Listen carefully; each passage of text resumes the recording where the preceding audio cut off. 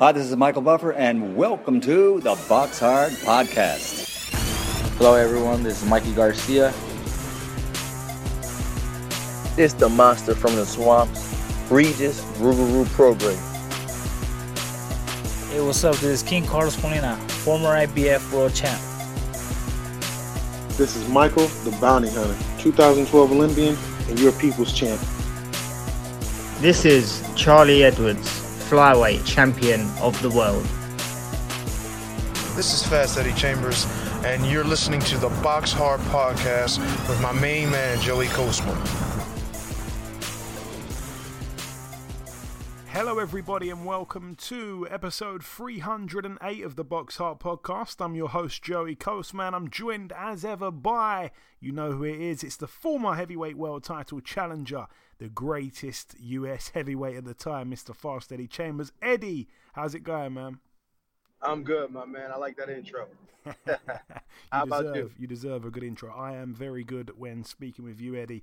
We're going to dive straight into the review part of the show. We're going to start here at the Kilimanjaro Hall in Tanzania. Hassan Mwakinyo, now 20-2, a bit of a cult hero after coming over to the UK and knocking out Sam Eggington in a round or two or three. Can't remember now. It was early. That's what I do know.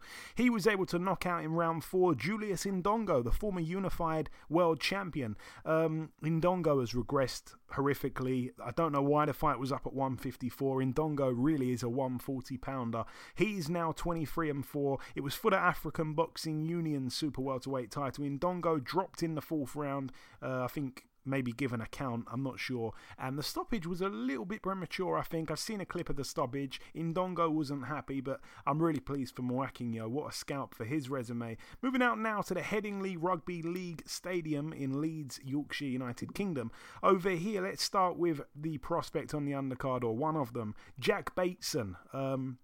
I think he's from Leeds. He's now 14-0, a points win over 6. However, he was down in the 2nd round, and a lot of people were saying he didn't deserve that victory. He got in with Felix Garcia, who's now 7-3 with a draw. Mark Lyson, the referee and the sole judge of the contest, 58-56 to Bateson, despite losing a 10-8 round in the 2nd round there, over 6 rounds.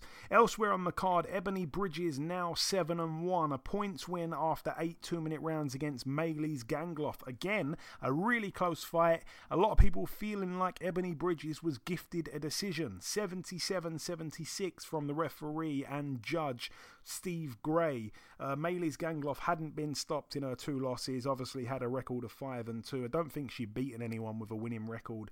Ebony Bridges clearly hurt her right hand in the contest, and she kept shaking it and stuff like that. She's since had an x-ray and there's no break or anything like that. But yeah, very much got away with it, I think, there, Ebony Bridges. Elsewhere on the card, Hopi Price with an impressive knockout in round 2 against Zahid Hussein, who's now 16-2. Hopi Price now 6-0. Hussein was down in the 1st round and in the 2nd round. Both boxers were cut, though. That one was for the vacant IBO International Super Bantamweight title. Elsewhere on the card, Katie Taylor now 19-0. She was able to beat over 10 2-minute rounds Jennifer Han. Jennifer Han now 18-4 with a draw. It was for the WBC, WBA, IBF and WBO female lightweight world titles. Han was down in the 8th round. Expected, to be honest. Katie Taylor points win. That's what I'm starting to predict for almost all of her recent fights. So yeah, I thought she might stop Natasha Jonas, I think I said, but she obviously didn't, and she beat Jennifer Han there. I will be asking about what Chantel Cameron thinks about that fight when we speak to her later on in the show. Elsewhere on the card, Conor Benn now 19-0, a unanimous decision against Adrian Granados, who's now 21-9 with 3 draws. Much better fighter than his record suggests. It was for the WBA Continental Welterweight title. Really exciting start to the fight. I felt that Ben was putting the pressure on. He was very aggressive. I was quite surprised how aggressive he was because, Granados is a pretty hard puncher himself, to be honest. The chin of Granados was granite. Ben was landing right hands and left hooks, big looking ones, a hell of a lot during the fight. And I was a little bit worried what Ben was going to look like in terms of his gas tank late on, but for me, he passed that test as well. Yeah, impressive performance from Conor Benn, who I think is still, improving all the time. And yeah, there's so many great fights for him. I'd love to see him fight someone like a Danny Garcia. Let's move on to elsewhere on the card. Giovanni Straffon, the Mexican, 24-4 now with a draw, coming off, of course, that knockout demolition against James Tennyson. He stepped in with Maxi Hughes, the man having an Indian summer. Oh boy, it's been about 18 months. He's been on top of his game. Now 24-5 with 2 draws. It was for the IBO World Lightweight title. Maxi Hughes was unbelievable. He hurt Straffon badly during a couple of the rounds. He's not known as a puncher himself. Definitely the most improved fighter in Britain in the last 18 months. Not known as a puncher, like I say, but he looked really good. His punches were hurtful, and Straffon's power didn't come into it. I'm almost wondering if Tennyson's loss to him made him look a little bit better than he actually is, because he was running out of ideas as soon as the first or second round, Straffon. But Maxi Hughes boxed out of his skin, and it was just a pleasure to watch, because he's a guy that has had it so tough. Never had anything gifted to him. I mean, like we say, he's got 5 losses, and it seems like he's in the peak of his career. It's quite unbelievable. All the best to him. He's almost got like a kind of Tevin Farmer-ish record, so let's see what he can do. He certainly deserves a big fight. Talking of big fights, we saw the rematch on the main event. Maurizio Lara 23-2 with a draw now. Josh Warrington 30-1 with a draw. It was a really good first 2 rounds. I think Josh Warrington won the first round. I think the second round Josh was doing pretty good in. However, what I didn't like about Josh was that at times he was happy to throw with Maurizio Lara. That was what was the undoing in the first fight. It didn't happen in these 2 rounds that we saw. Doesn't mean he was going to go on to dominate the fight. We cannot tell anything from those 2 rounds there. It reminds me a lot of like Andrew Maloney and Joshua Franco too. Yeah, Maloney had a great first round and a great second round or whatever. It doesn't mean anything. He had a great first round and second round in the first fight, and so did Warrington in the first fight. Against Maurizio Lara. It doesn't mean a thing. So we have no idea what would have happened, but Lara was cut over his left eye. It was a head clash. There'd been many head clashes as well in that 2 rounds, and the contest was stopped on the advice of the ringside doctor, which I felt it would be a no contest, but it ended up being a technical draw after 2 rounds. So yeah, that one is that one. Very much a shame to end the night like that. We need the third fight. We really need the third fight. It's as simple as that. Moving out now to the... no, actually, I've flown through everything there. I really have. That is the end of the review part of the show. It's now time, just before we wrap this up, to welcome our sole guest on this week's podcast. Ladies and gentlemen, please welcome the undefeated and reigning WBC female super lightweight world champion. It is, of course, Miss Chantel Cameron. Chantel, welcome back on the show. Oh, it's good to be back. Hey, it's good to have you back, and I really mean that. So, Chantel, we last spoke back in February, just before the fight with Melissa Hernandez. It was set to take place in March. Obviously, it got pushed back to May. Let's start with that. Have you ever had a girl poking her tongue out at you in the face-off before? Was that a bit awkward? You know what? I just literally let it go above my head, just thinking it was a bit of a front. I think it was a bit of shy and a bit of insecurity as well, knowing that she wasn't that confident going into the fight. So I let it go above my head because I was there for business and I knew that I was going to do a number on her. So I just literally, it made me laugh, to be honest, thinking I'm just going to punch her head in. That was literally it. I got to say, I remember when she did it, like the look on your face was so serious as well. I was thinking, wow, like, are you not going to smile? Literally, I was just pure poker face. I was just like, wait until we get in this ring. Honestly, that was my mindset. She done it, and I was like, are you either going to react to this or I'm going to save it until we get to the ring? And that's what I did. Yeah, you certainly did. I'm not really. I save it all. I process it all, save it all, and then I unleash it when the bell goes. Absolutely. And the fight itself, I mean, you absolutely destroyed Melissa Hernandez, who was a good fighter in her own right, stopped her in round 5. She'd only been stopped once before. It was 14 years prior. A lot of the American female fighters on Twitter 5 minutes before the fight started were very vocal, I guess, and as soon as the first 30 seconds of the fight were over, they must have all logged out. Tell me about the fight and your sensational American debut, Chantel. That made me laugh. Got logged out. But Yeah, it was a great experience. The whole fight week, it was good for my team. Like, we all had such a good time, and that was down to Matchroom for making it so accommodating. It was unreal. It was a really good week. But the fight itself, I was a bit disappointed with the stoppage. I think it took away the actual performance from me, and the stoppage was coming anyway. Like, if you heard my corner, it was telling me to be patient and wait for it. So that's what I was doing, was waiting for it. And obviously I let my shots go, but the stoppage was premature, and it was a bit annoying, really. Because I know for a fact if it went on a couple more rounds, I would have had a clean stoppage. It was coming, so that was a little bit frustrating. But I've got to move on from it now.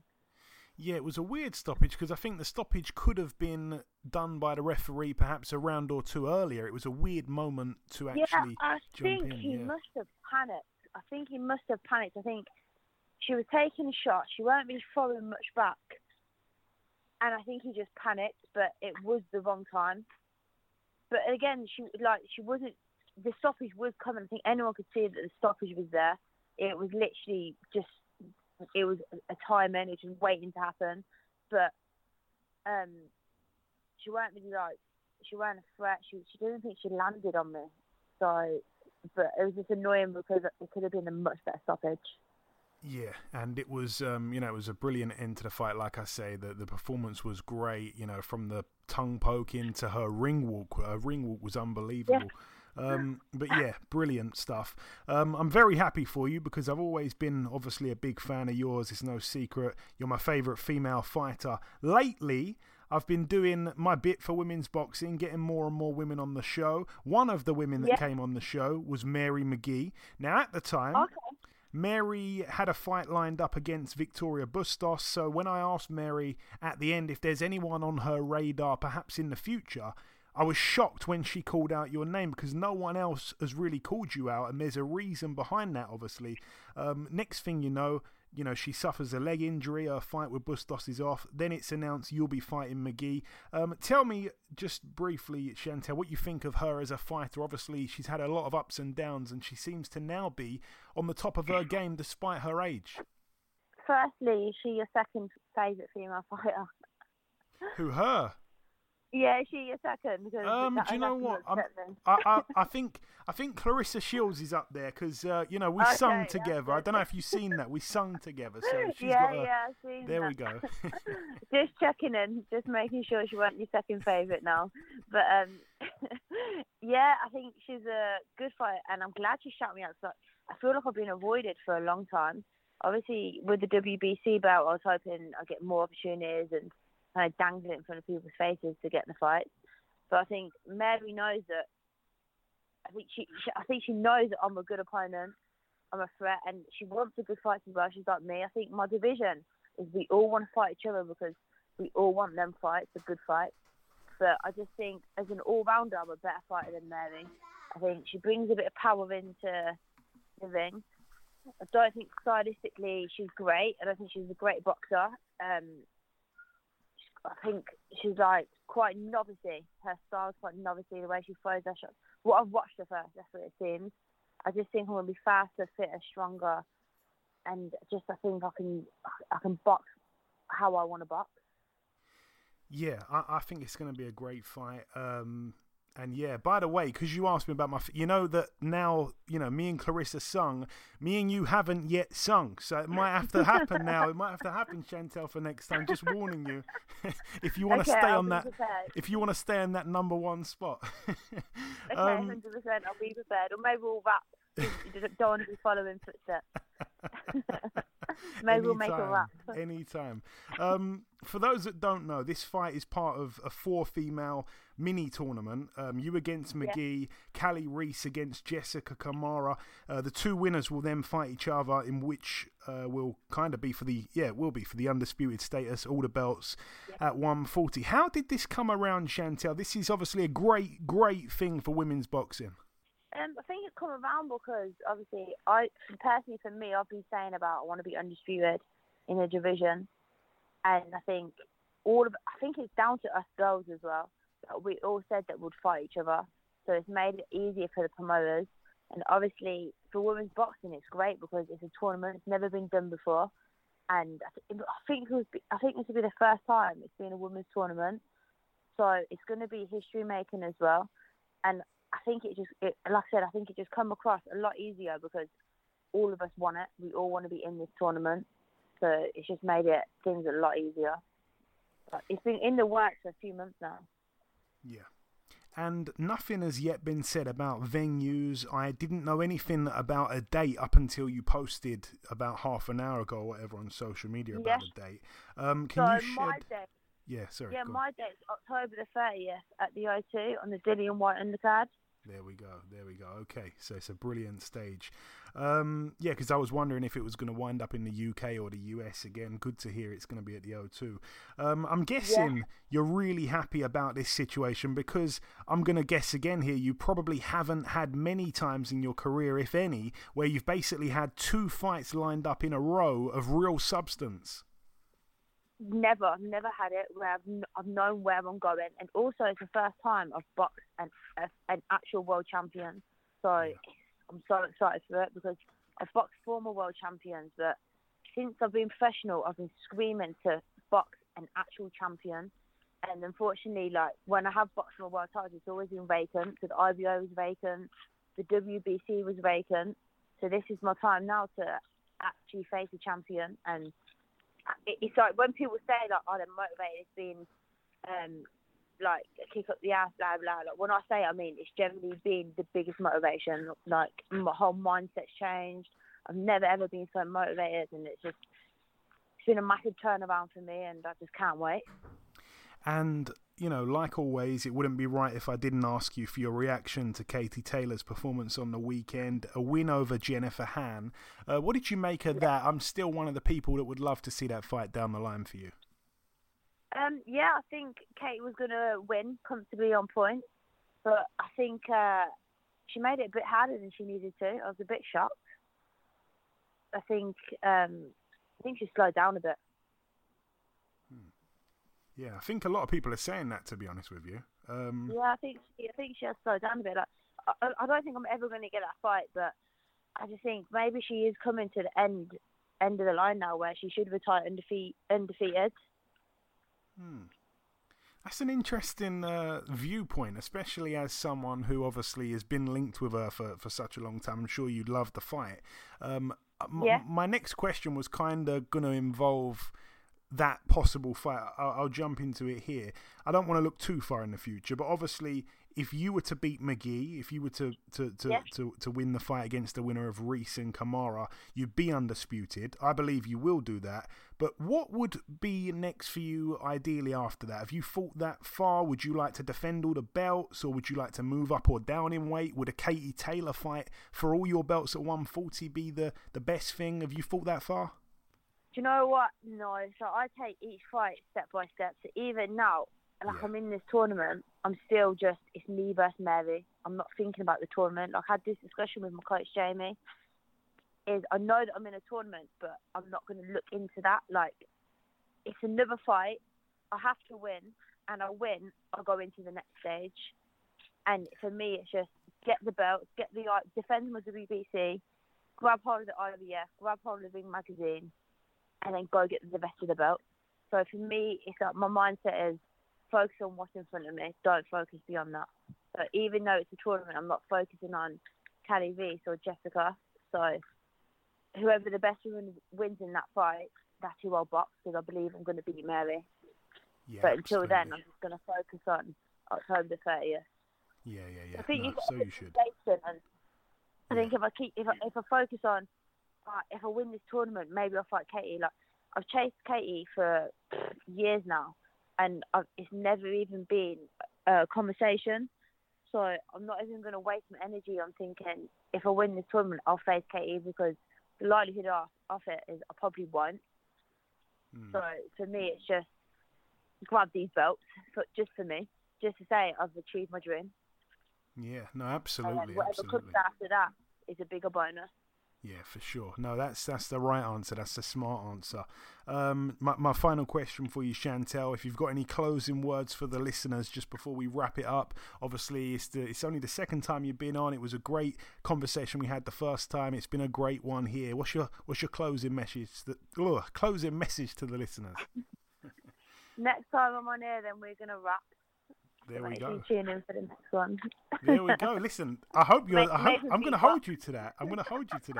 Which rap are we going to do? Have we got any idea? No, just write something up. Okay, that is it. Well, but I'm not a rapper. There you go. No, just hope everyone can tune in October the 30th. It's going to make a great fight.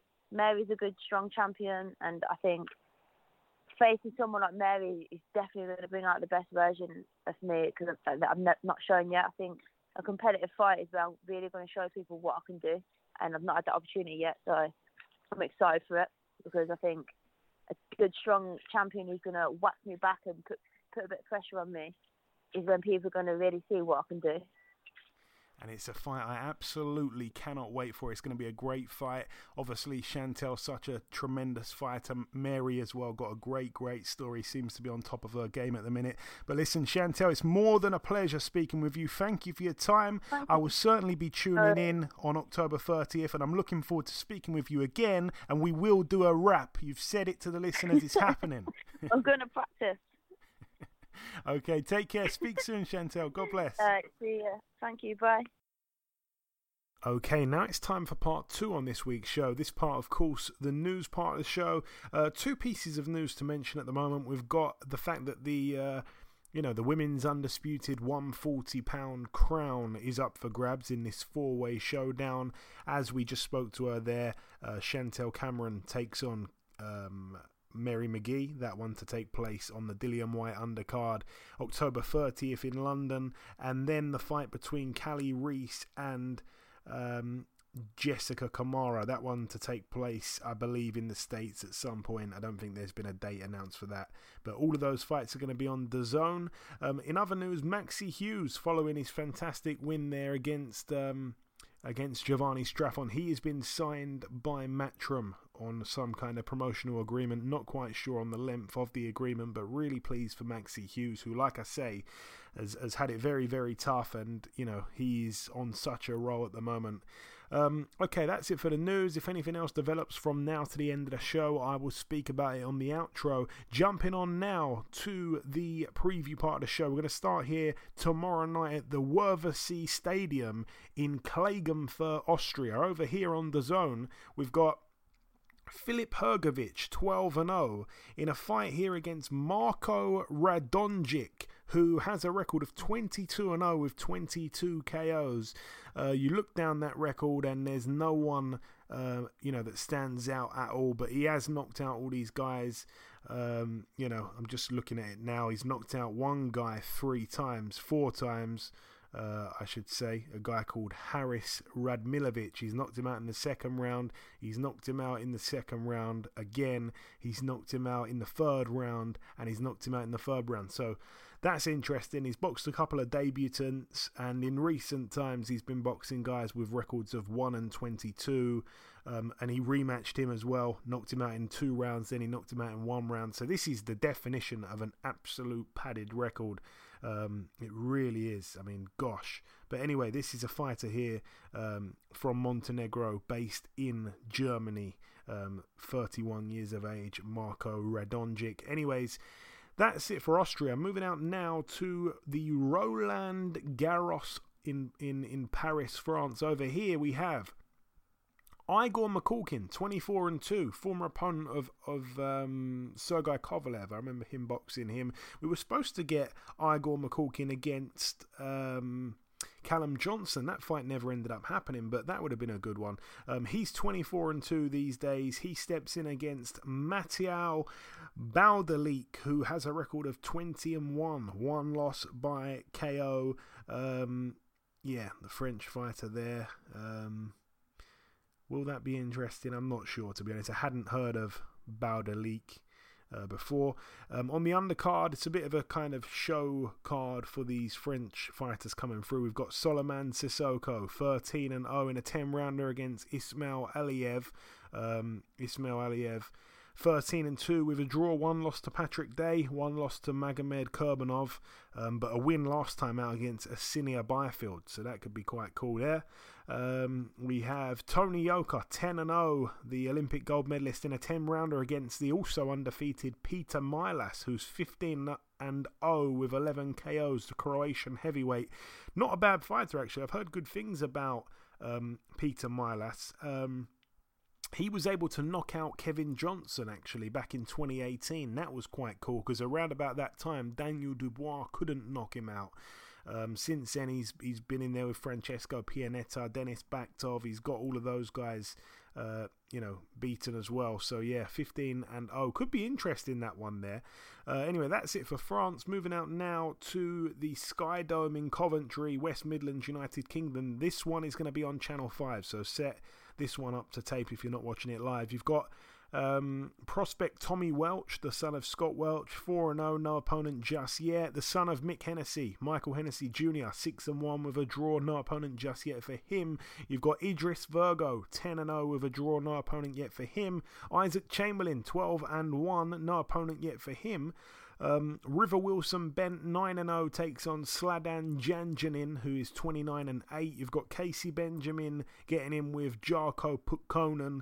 You've got Shakam Pitters, 15-1, taking on Farouk Daku, who's 21-18 with a draw. You've got Stephen McKenna, one half of the McKenna brothers, the Irish prospects, 8-0, his record. He takes on Musa Gary, who's 11-3 with 2 draws. And the main event, Sam Egginton, 30-7, coming off that win against Carlos Molina back in May. He takes on Bilal Jiktu, who has a record of 15-0. It's for the WBC silver middleweight title. So yeah, definitely Sam Egginton, always a good fighter to watch. Elsewhere, moving out now to the Casino del Sol in Tucson, Arizona, USA. On this card, we have not too much really on the undercard of note. The main event, let's talk about the chief support, actually. Junto Nakatani, 21-0. I'm not sure if he's related to the Nakatani that boxed Lomachenko and Teofimo Lopez. But anyways, he's 21-0, defending his WBO World Flyweight title against Angel Acosta, who's 22-2. And the main event, Oscar Valdez, 29-0 in search of win number 30 against Robson Cancesao, who's 16-0. Somebody's own must go. It's for Valdez's WBC World Super Featherweight title. Valdez coming off one of the most, tremendous fights and results, or whatever you want to say, in recent times. That win against Miguel Berchelt was out of this world. That knockout was devastating, and it left me really wanting to see him again. I mean, it's probably one of the most brutal ones of this year. It's been 7 months though since that fight. Here he steps in against this guy here, Brazilian fighter. You know what? There's been a lot kind of focused on the missed or the fouled drugs tests from Oscar Valdez. I'm not sure the ins and outs. I don't really like to get into that side of the sport too much, but to think that he's fouled a drug test but he's still being cleared to fight just does not make any sense to me. It doesn't really matter what you foul for. I've heard this, I've heard that, I've heard masking agents, I've heard he's took something to cover up other things. I don't know. Oscar Valdez is a friend of the show. He's issued a statement, both in English and Spanish for everyone to understand. And I don't want to say he's a dirty fighter. I wouldn't want to say that. I don't know the ins and outs, but it just doesn't sit right with me that he has fouled a test. That is a fact. And he's protesting his innocence. He feels that he didn't cheat or anything. He wouldn't take PEDs, he said. And, whatever. They were in his system, or there was something in his system.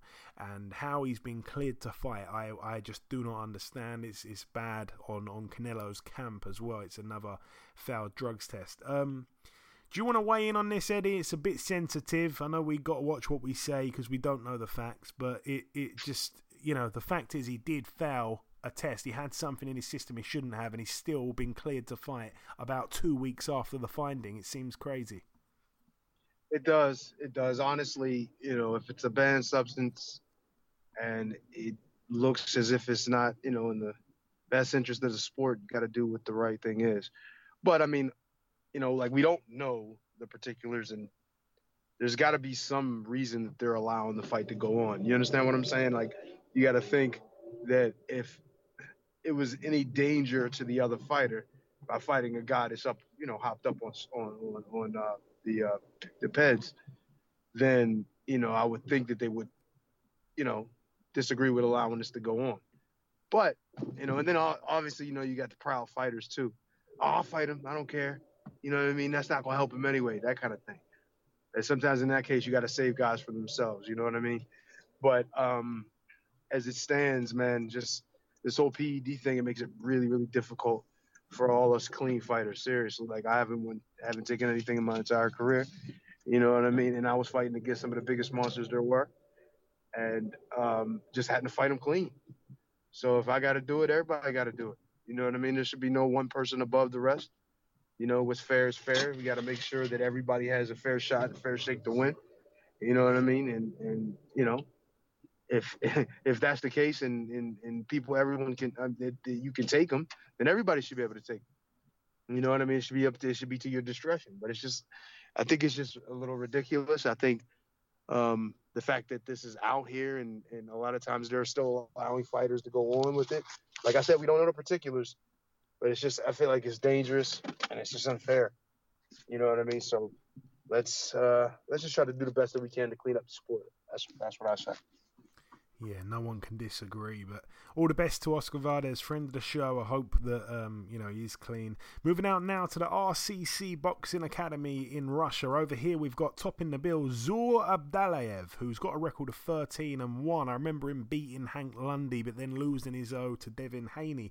He gets in with former world champion Dejan Zlaticanin, who, if you remember, boxed Mikey Garcia back in January of 2017. He got knocked out brutally against Garcia for the WBC lightweight world title. Since then, he hasn't really done much at all. He stayed at lightweight. He come back with a knockout win later that year. Then he got knocked out in two by Roberto Ramirez. Since then, he come back, scored a unanimous decision win against Vikshan Mirzabekov, who I don't really know too much, but here he goes against Zur Abdalayev. It's a really, really good fight, actually. That could be a good one there.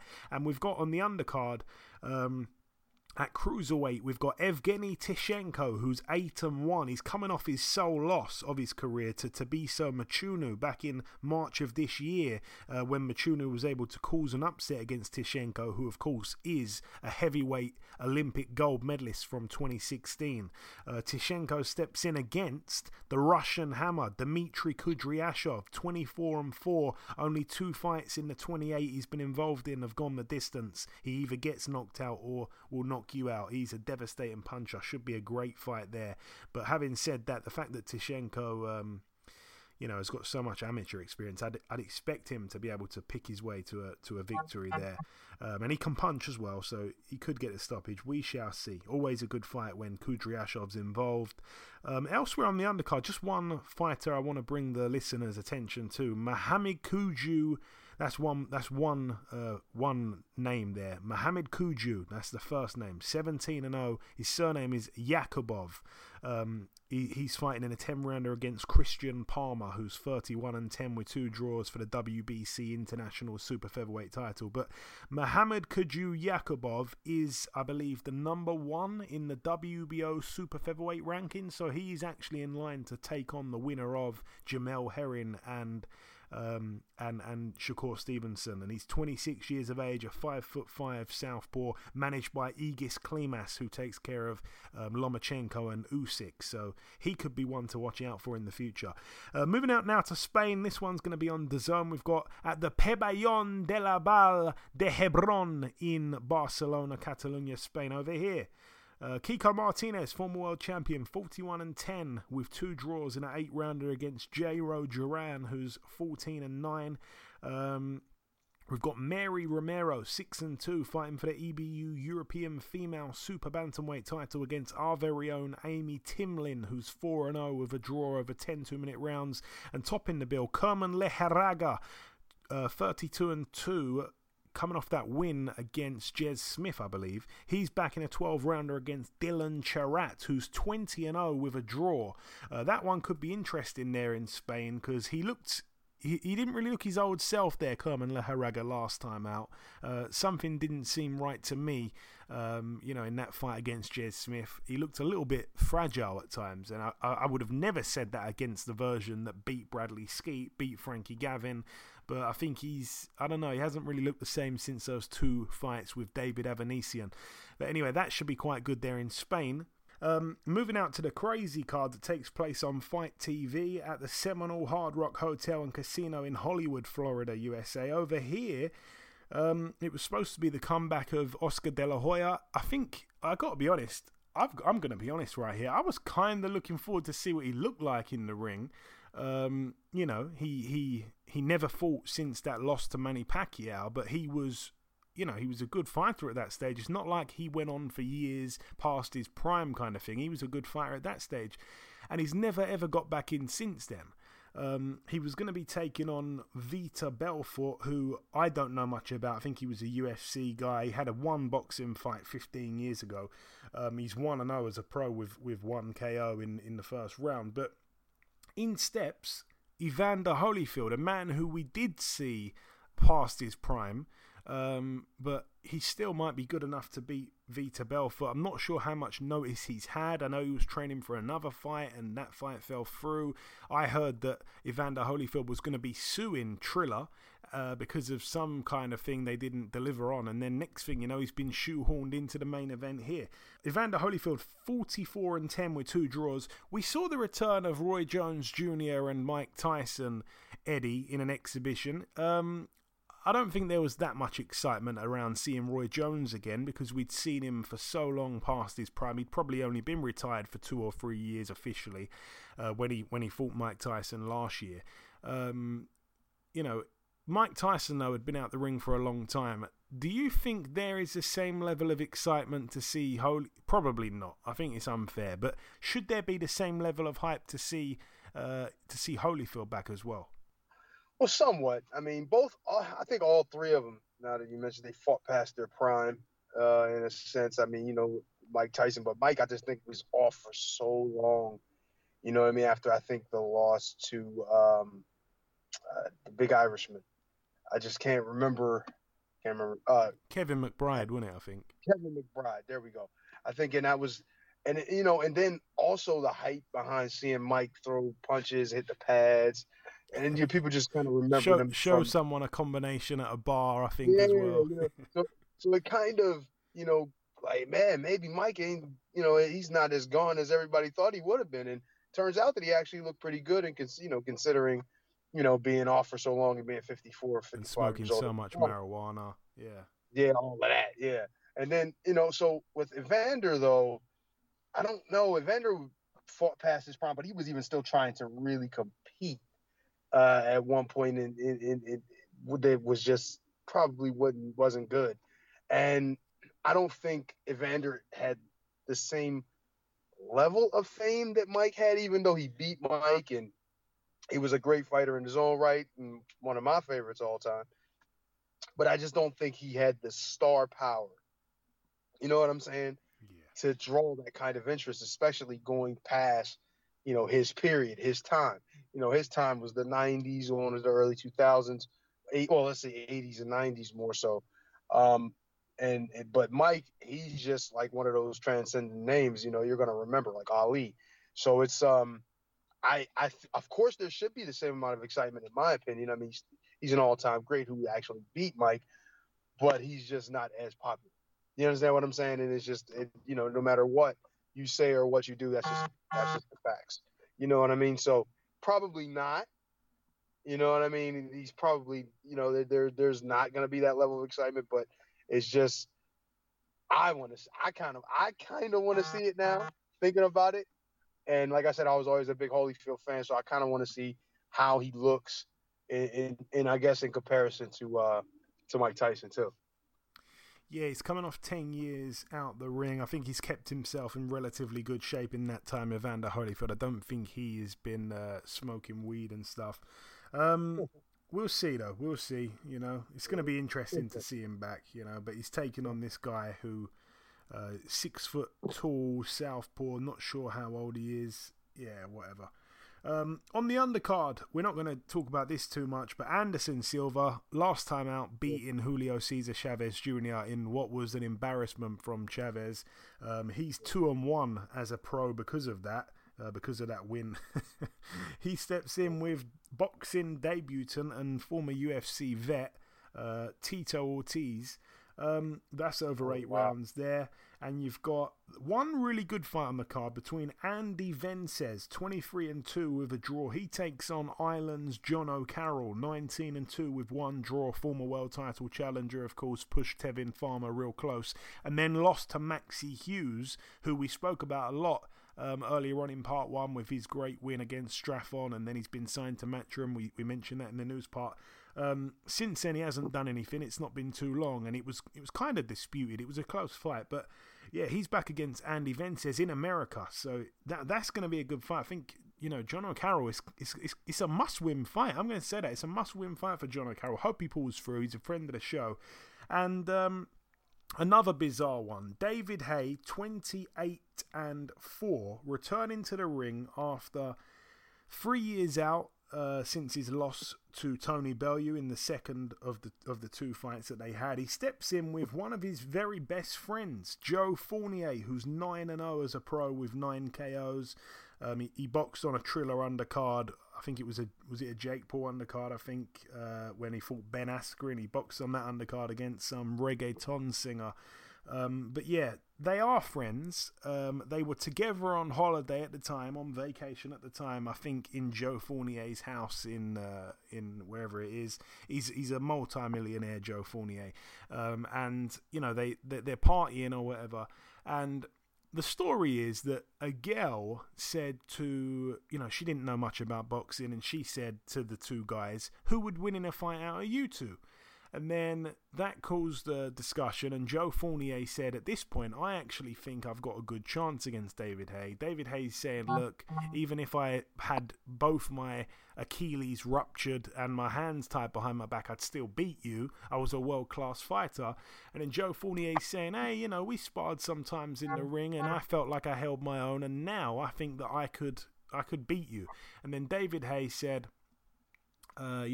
he said, I used to bring you in for the first couple of days of camp just because, just to go easy. When I was really, really, really heating up for a fight, you weren't invited to those sparring sessions. So I don't know. I've reached out to Joe Fournier. Eddie Hearn is saying that, it's just absolute masterful how they've managed to get people to pay for this, because apparently the story is David Haye is getting somewhere in excess of between 5 and 7 million for this, by the way. That's what the story is. Apparently he's getting paid more for this than he did in either of the Bellew fights, which is incredible. He's looking good, but then again, David Haye literally looks good every single day of his life. But the little clips look good, but I just can't see how he's going to knock out his friend. And I can't see... I don't know. I'm just going to say this. I will be putting some money on that fight to go the distance. David Haye, who is a knockout merchant, I don't think he's going to be able to find the knockout. And Joe Fournier, who's 9-0 with 9 KOs, I just can't see how these two really, really good friends... They've had businesses together, by the way. I cannot understand how they're going to... I don't know. I don't know. I wouldn't be surprised, Joe, if they're putting headgears on. No, they're not. No, they're not. It's a proper fight. It's going down. It's going to count on their records as well, which is crazy because some people are saying, well, maybe it's going to end in a draw, but you can't really 100% guarantee that the judges are going to see it like that, Look, let me tell you something. If the only way that David Haye loses this fight is if he either truly he's either truly not trying to hurt this guy and just going in there just to smack him around a little bit, or if he's really just he couldn't have lost that much. There's no disrespect to this guy. I don't know who he is, but come on, it's David Haye. You know what I'm saying? And I'm not even the biggest David Haye supporter, but come on, he's a world-class fighter. You know what I mean? That's like thinking I'm going to go in there with LeBron James and just go ahead and beat him just because I play basketball a lot. It's not going to happen. You know what I'm saying? I mean, no disrespect, but that's just the facts. Yeah, I mean, I don't know. I reached out to Joe Fournier and I said, listen, Joe, should I be putting my money on this fight to go the distance?